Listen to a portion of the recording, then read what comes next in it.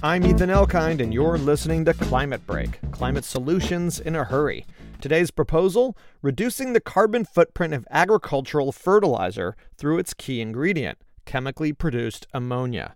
We spoke to Ben Snyder, assistant professor of chemistry at the University of Illinois, about so-called green ammonia production.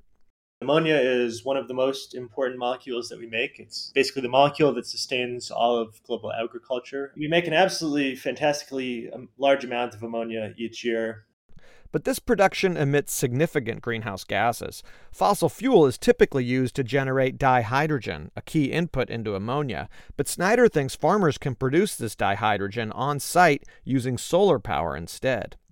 What you really need to do is you need to be able to build a small unit that can take advantage of a small source of solar hydrogen.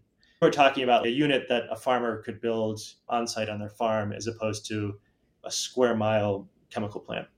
Snyder and other researchers are now examining how to more efficiently capture the ammonia that is created from solar power. If you can capture more of the ammonia, it essentially allows you to operate the reactor at lower temperatures. So less input of heat. Snyder wants to see the government invest in more research to scale this technology.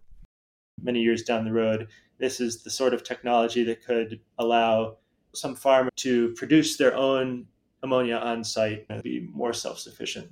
To learn more about the opportunity to create green ammonia, visit climatebreak.org.